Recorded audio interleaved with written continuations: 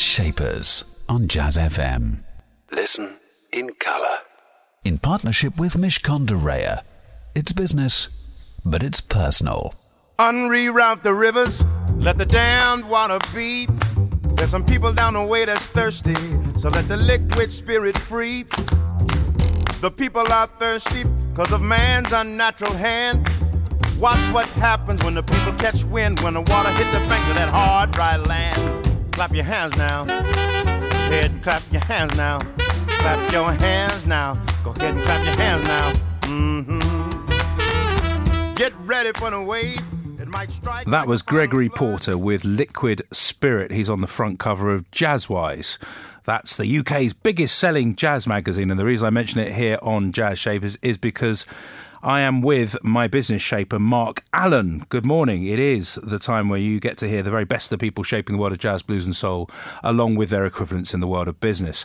And I'm Elliot Moss, just in case you didn't know. And I get the chance to talk to these amazing people every Saturday. And Mark Allen is the founder of, in fact, the chairman of the Mark Allen Group, and they are the people behind Jazzwise. They own Jazzwise along with 65 other publications, but they're not just a publications business, they're also an events business, and they do exhibitions, they do all sorts of stuff. You're going to be hearing Mark's fantastic story very shortly. In addition to hearing from Mark, you'll be hearing from our programme partners at Mishcon de Reya, some words of advice for your business.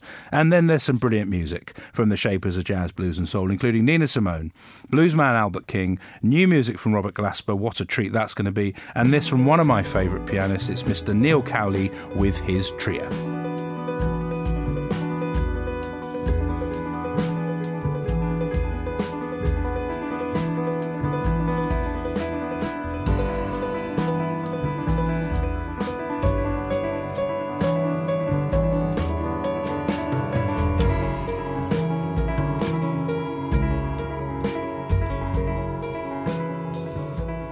That was the Neil Cowley Trio with the fantastic Sparkling, and watch out for the new album later in 2016.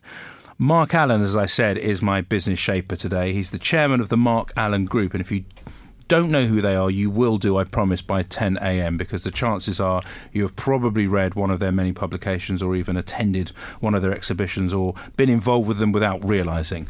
Now, Mark, you have a fascinating story, and it's always hard to know where to begin, so we'll try and begin at the beginning.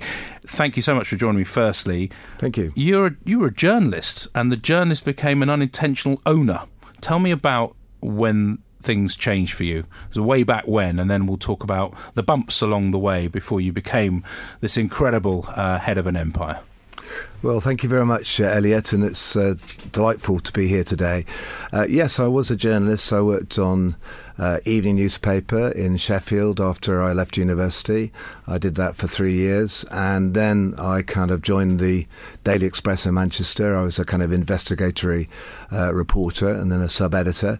And I was always sort of conflicted because when I was at university, I was very kind of socially engaged. I was a little bit left-wing in those days. And so I launched a kind of a charity which is involved in kind of a lot of voluntary work. So being either a journalist or a social worker was always kind of in conflict. But finally I elected to be a journalist and a newspaper journalist. And then I was in the Sheffield Star for 3 years, the Daily Express for 3 years.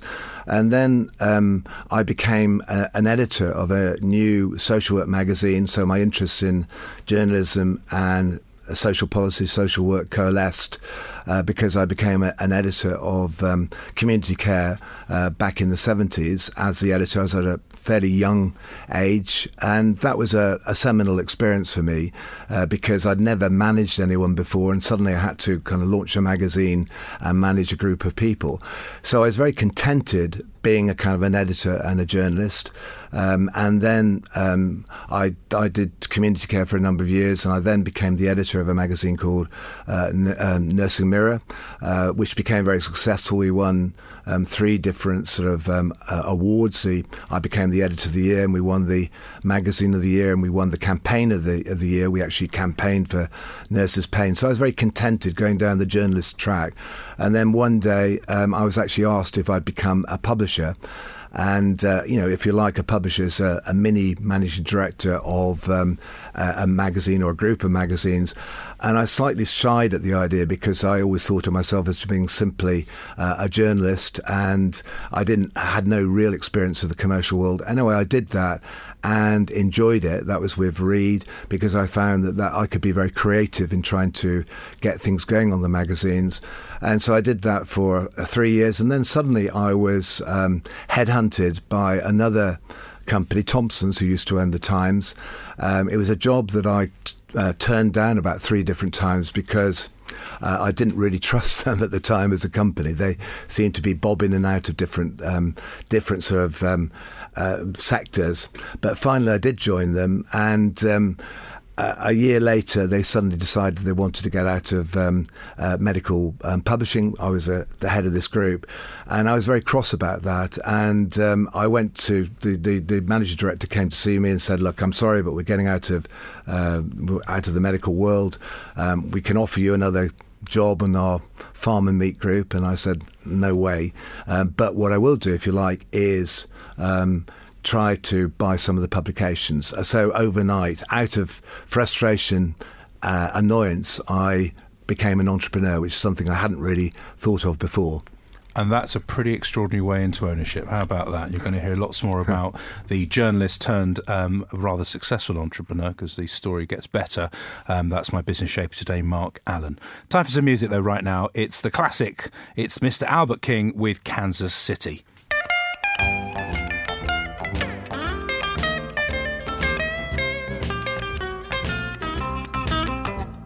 To Kansas City, here I come. I'm going to Kansas City, here I come. The bluesman Albert King with Kansas City. Mark Allen's my business shaper, and as you were hearing, he was a journalist, and he got angry, and he ended up being forced into buying a publication, or a few publications actually. Now, the story here at this point, it's interesting. It took some twists and turns along the way. Those first few years where you built, you couldn't get the money. You eventually did get the money to buy these the publications. You worked out a different model of doing things with subscription. I mean, a subscription-only publication, which worked fantastically well. You had a terribly tough time in the courts. You then emerged. Now, just briefly, that little thing I've just summarised, how long was that period of time before the business began, as we look at the business now, you can trace it back to these super successful times. How long was that period where it wasn't clear whether actually you were going to make it or not? Well, I suppose for the first 10 years or so of having the business, I always felt I was on the back foot because I started out with no money. I bought these 2 magazines from Thompson's, but I had no money. I actually went to my local bank and asked if I could borrow £10,000, and the bank manager declined. Said he'd only lend me the money if my father would act as security. My father, this is down in Somerset, my father was dying of Parkinson's disease at the time, so I wasn't going to bother him. And so I also had a partner who's meant to be coming in with me, and the partner at the last second decided to cry off. He thought it was far too much of a risk. So I was left on my own with no money. So I had to think very creatively. And what I decided to do, one of our journals, which is a journal for our hospital doctors, went out to 35,000 hospital doctors free of charge. And because I had no other strategy, it was all or nothing, I decided to try and convert that into a subscription only title, and which I did, and that was a great success, and probably it's the best decision out of the whole of my career that I've made, because what that meant was that we generated something like £234,000 of revenue, which was enough to actually get the business up and running. So that was the good news. So the first year of having my own business went really well. The second year proved to be a disaster because I thought I could walk on water, and that's always a very dangerous thing to believe. And the second year I was asked if I wanted to buy a magazine, which was a healthcare magazine. I tried to buy it off a company called Home and Law, which was had this title, but I couldn't agree the deal with them. And then they suddenly offered me another title, which is a magazine called Link Up. So I became very captivated about having this magazine. But I realised there were lots of danger signs, because although the magazine was owned by this company, Home and Law, there was a publishing agreement with an organisation called the British Association for the Advancement of Science, and they were entitled to 10% of the profits. So the first thing I did is I went to see the British Association of Advancement of Science and said, look, I want to buy this magazine, but I want you on side. And if you're not on side, then I'll walk away, because I don't want any hassle. I'm new into my kind of business career. And they agreed. I gave them my ideas, and they said they liked them. And but they wouldn't allow me to meet the staff. So as soon as the deal was through, I went to meet the editor and the ad director, and I told them that I was buying the magazine. I'd bought the magazine. I wanted to come on board.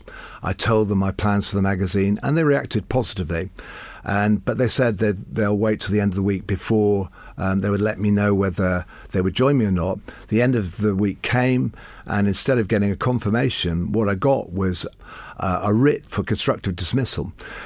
So we went to the tribunal, my solicitor and I, and we won this action. It was they were just trying to do is get the magazine for nothing, because they had a connection and a link with the British Association for the Advancement of Science.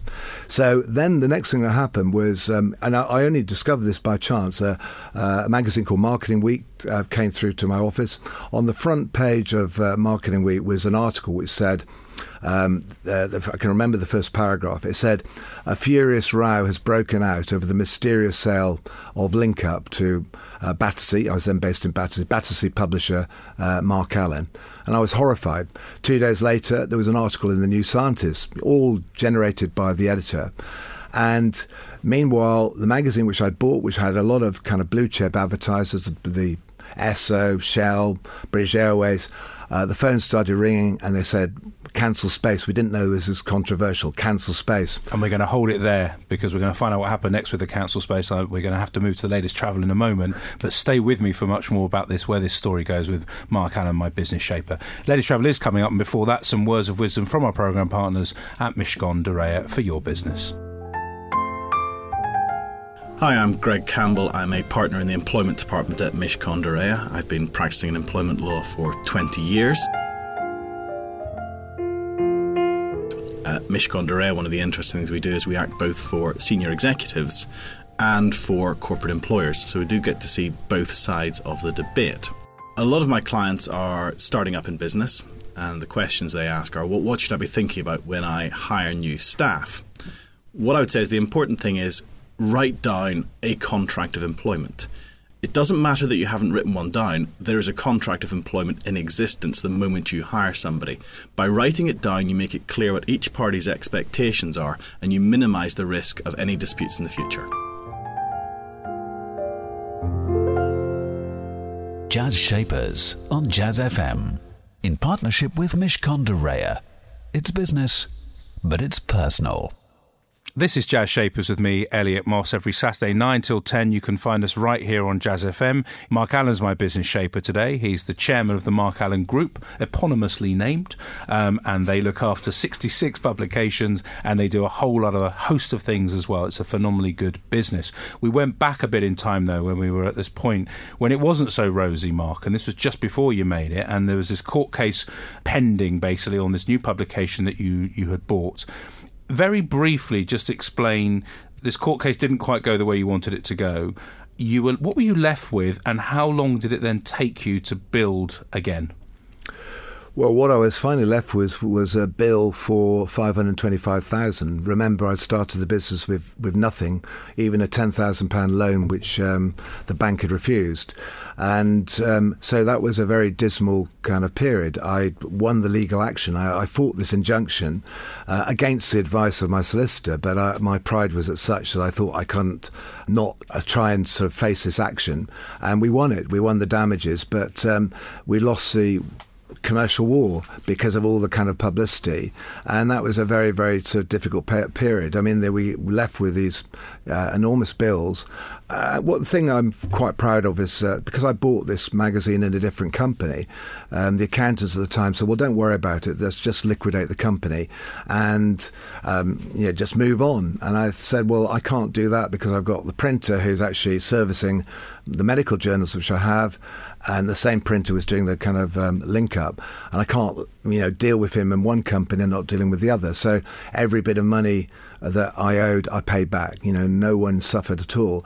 But I was very close to bankruptcy, but I soldiered on. But technically, probably I was probably out of order. But the one thing that was going well was the medical journals, and we had pretty good cash flow, which is coming in through subscriptions, which I generated. So that was a positive. So things were going. It was hard, tough work. But what I started to do was launch a lot of very small little niche healthcare magazines, and I was doing all that off the margins. And then I suppose the big stroke of luck came a few years later when I managed to buy a dental magazine for £5,000, and that was really a bit of a fluke because a friend of mine asked if I would go in with him to buy this magazine. We met these 4 delightful people who owned this magazine. They're all kind of north of 75, and we managed to buy it for £5,000. I mean, the magazine had been around since 1959. It's a magazine called The Probe. But the next day, the person I thought I was going into business with this magazine decided to cry off. And I didn't know anything really about dentistry, but I decided to go on with the magazine. I got a new ad manager on board. He bottled out before he started. I then got another person, and I very, very nearly closed the magazine. But one Monday I decided to get on the phone myself with an ad person, and we decided that there was quite a lot of advertising in the market, but the other person hadn't really been going out there, so he went. And I decided that I'd go on with the magazine. And we started from that point building it up. And then literally 4 years later, the magazine was going so quite well. The phone went, and someone on the back of the phone said, we'd like to make an offer for The Probe. This is the one you bought for £5,000? That's the one I bought for £5,000. And you sold it for, ladies and gentlemen? 2.2 million. And there you go. And that's what happens when you hold in there, you hunker down, and the resilient Mark Allen finally gets his just desserts. Stay with me for much more, and there's even more, as I said, to this fantastic story. It all goes good and continues to have been good. Time for some more music. This is Nina Simone with one of my favourites. I like the title anyway, and it's pretty bouncy too. It's Brown-Eyed Handsome Man. Arrested on charges of unemployment, he was sitting in the witness stand. The judge's wife called up the district attorney. She said, free that brown-eyed man. If you want your job, you better free that brown-eyed man. Riding across the desert in a TWA, I saw a woman. Nina Simone with my aspirational title, Brown-Eyed Handsome Man. I'm talking about me, of course. It may be, some of it's true, or the brown-eyed bit anyway. Mark Allen, this story that you have been telling, where it sounded like you were on your knees, people keep bottling it left, right and centre. You carried on. Where did you get the gumption to carry on? Because now we're looking at a business that's turning over millions. We're looking at 66 publications. It would be very easy if I took a snapshot of the last 2 or 3 years to go, well, he's just arrived and there's another good publishing house and he's done a whole bunch of other stuff. But I wanted to go back to those formative years because I'm really intrigued about why you stuck it out. What is it about you that means we're having this conversation now? Well, I think I'm very, very determined, and I felt at the time I didn't really have another option but to stick it out and try to make it succeed. So I think that if you work very hard at something and you believe that it's going to come right, which I did believe, even in the darkest moments, I thought that things would eventually turn. And, I have the support of friends and family and everything. So So I soldiered on, and eventually it started to come out. Obviously, buying the Probe was a very lucky break because it meant that I could clean up my balance sheet, and off the back of some of that money, I bought a house down in Wiltshire, and we then started developing a bit of a business down there. So that was when things started to begin to come right again. And then the strategic plays into healthcare, into education, into business, music, leisure, travel, exhibitions, all sorts of things that have then come through.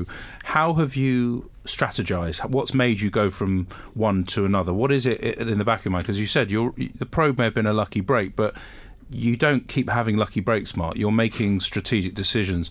Where do they come from for you? Well, I don't think I'm typical Harvard Business School, and lots of people would probably say that we've got our eggs in far too many baskets. But as far as I'm concerned, I quite like the fact that we have got a wide range of different products.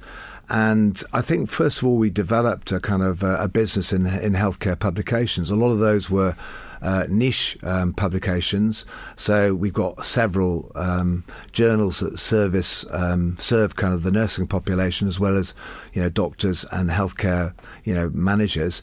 And so that was if you like, a lot of niche magazines or journals which we were launching, and that started to build up quite well. Most of them were subscription based, small little magazines, and that started to come good. And then I was always interested in education. And my wife was a teacher, and we decided to go into the educational world. First of all, I launched a magazine called Early Years Educator, and then we started acquiring and launching one or two other titles, and now we've got 7 or 8 different education titles. So that came second to the healthcare side. But it sounds like you just sort of said, well, I'm passionate and I like the look of them, and then you apply the same logic to how to build a business. I mean, basically, that sounds what it has been going on. I mean, I think that, some people always said that I was a medical publisher. I'm not a medical publisher. I don't actually know a great deal about medicine. I like doctors and nurses, but I believe that I'm a publisher, and I think if you've got the skills in launching one sector, then you should have the skills of actually being involved in other parts of publishing. And so that's what I've tried to do. Obviously, more recently, we've acquired a lot of magazines from Haymarket, and they've all worked out very well. And at the moment, I'm indulging some of my passion, which is in music. I mean, I love music. I bought Jazzwise magazine, which has been a tremendous sort of boost to the company. It's pointed us in a different direction. And from Jazzwise, we've actually then gone on to buy, Gramophone magazine from Haymarket, and then Songlines I bought last year from, basically Chris Pollard and some other sort of directors. So I'm now, if you like, indulging myself, but I think there's a commercial rationale for what we're doing in the music side, because all 3 of those magazines are profitable, making money, but it's something that I enjoy doing.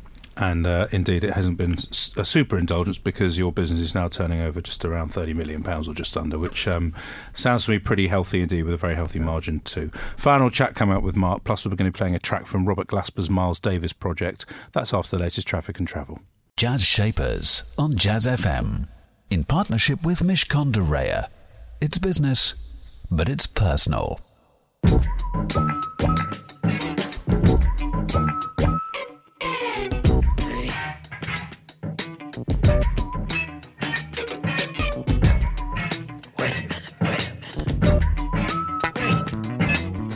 Nowadays it seems you got your own agenda.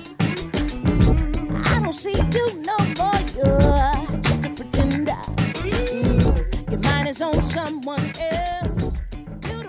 That was Robert Glasper and Miles Davis, I'm Leaving You. It's off the album Everything's Beautiful, and if you've seen the film Miles Ahead, then you will know it's from there as well.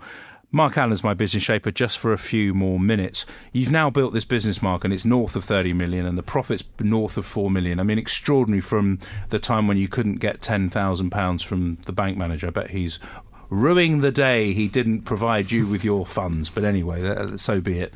What does the future hold for you now? You've built this empire. Your son's in the business now, I believe, in a significant way. He's managing director.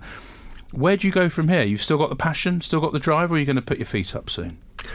Well, I still have He's the young, passion. by the way. He's very young, but I'm asking, obviously, you've been doing it a long time. Well, I don't feel young at times, but I've still got a lot of energy and passion, and having... it's a family business, so the only shareholders are the family. So, obviously I'm the majority shareholder with my wife, and my son's involved and my children. But it is a family business, and I think that what we've had in the last few years is a momentum. And as long as the momentum keeps going, I want to keep going. And as you said, we've turned over 32.5 million. We'll make about £4.5 million profit this year, net profit, which a publishing company is very good. I don't think many publishing companies are doing as well as that.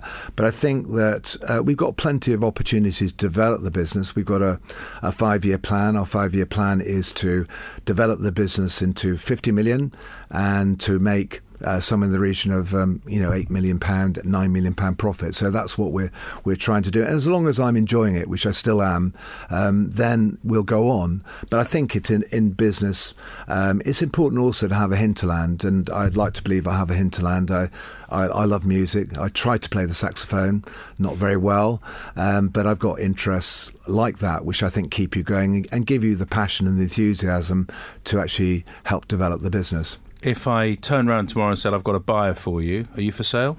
I'm always a street trader, Elliot, so if you come up with the right money, I'll be prepared to negotiate with you. We'll talk after 10 o'clock. Mark, it's been really good having you as a guest today. Thank you so much. Just before I let you go, what's your song choice and why have you chosen it? Well, I've chosen the latest CD by Liam Carroll, and that's The Seaside. And I've chosen that because Liam is a wonderful person. She's played at Jazz Festival, which I organised for 8 years down in Wiltshire.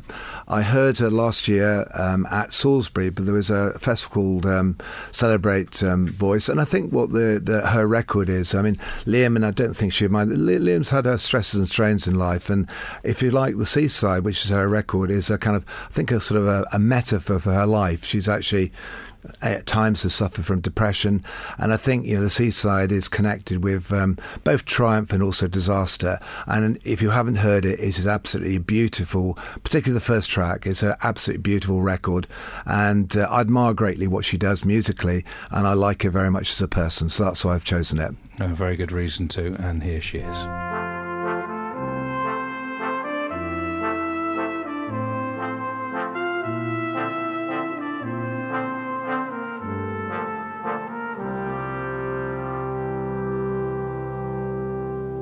Watch it come and watch it go. The wind may whine and the snow may snow. I'll be there, the usual place. That was Seaside from Leanne Carroll, the song choice of my business shaper today, Mark Allen. A self-made man, someone who had to literally do it all on his own without even getting the help from a bank manager at one point in time. Resilient. Tough times did not stop this man persevering and carry on going forward. Many others would have just stopped and wouldn't have had the stomach for it. And opportunistic. When he's seen a gap, he's gone for it, and he's built an empire on the back of all of those things. It's really, really impressive, and I have a lot of admiration for him. Do join me, same time, same place. That's 9 a.m. here on Jazz FM next Saturday. But stay with us right now, because coming up next, it's Nigel Williams. Jazz Shapers on Jazz FM, in partnership with Mishcon de Reya. It's business, but it's personal.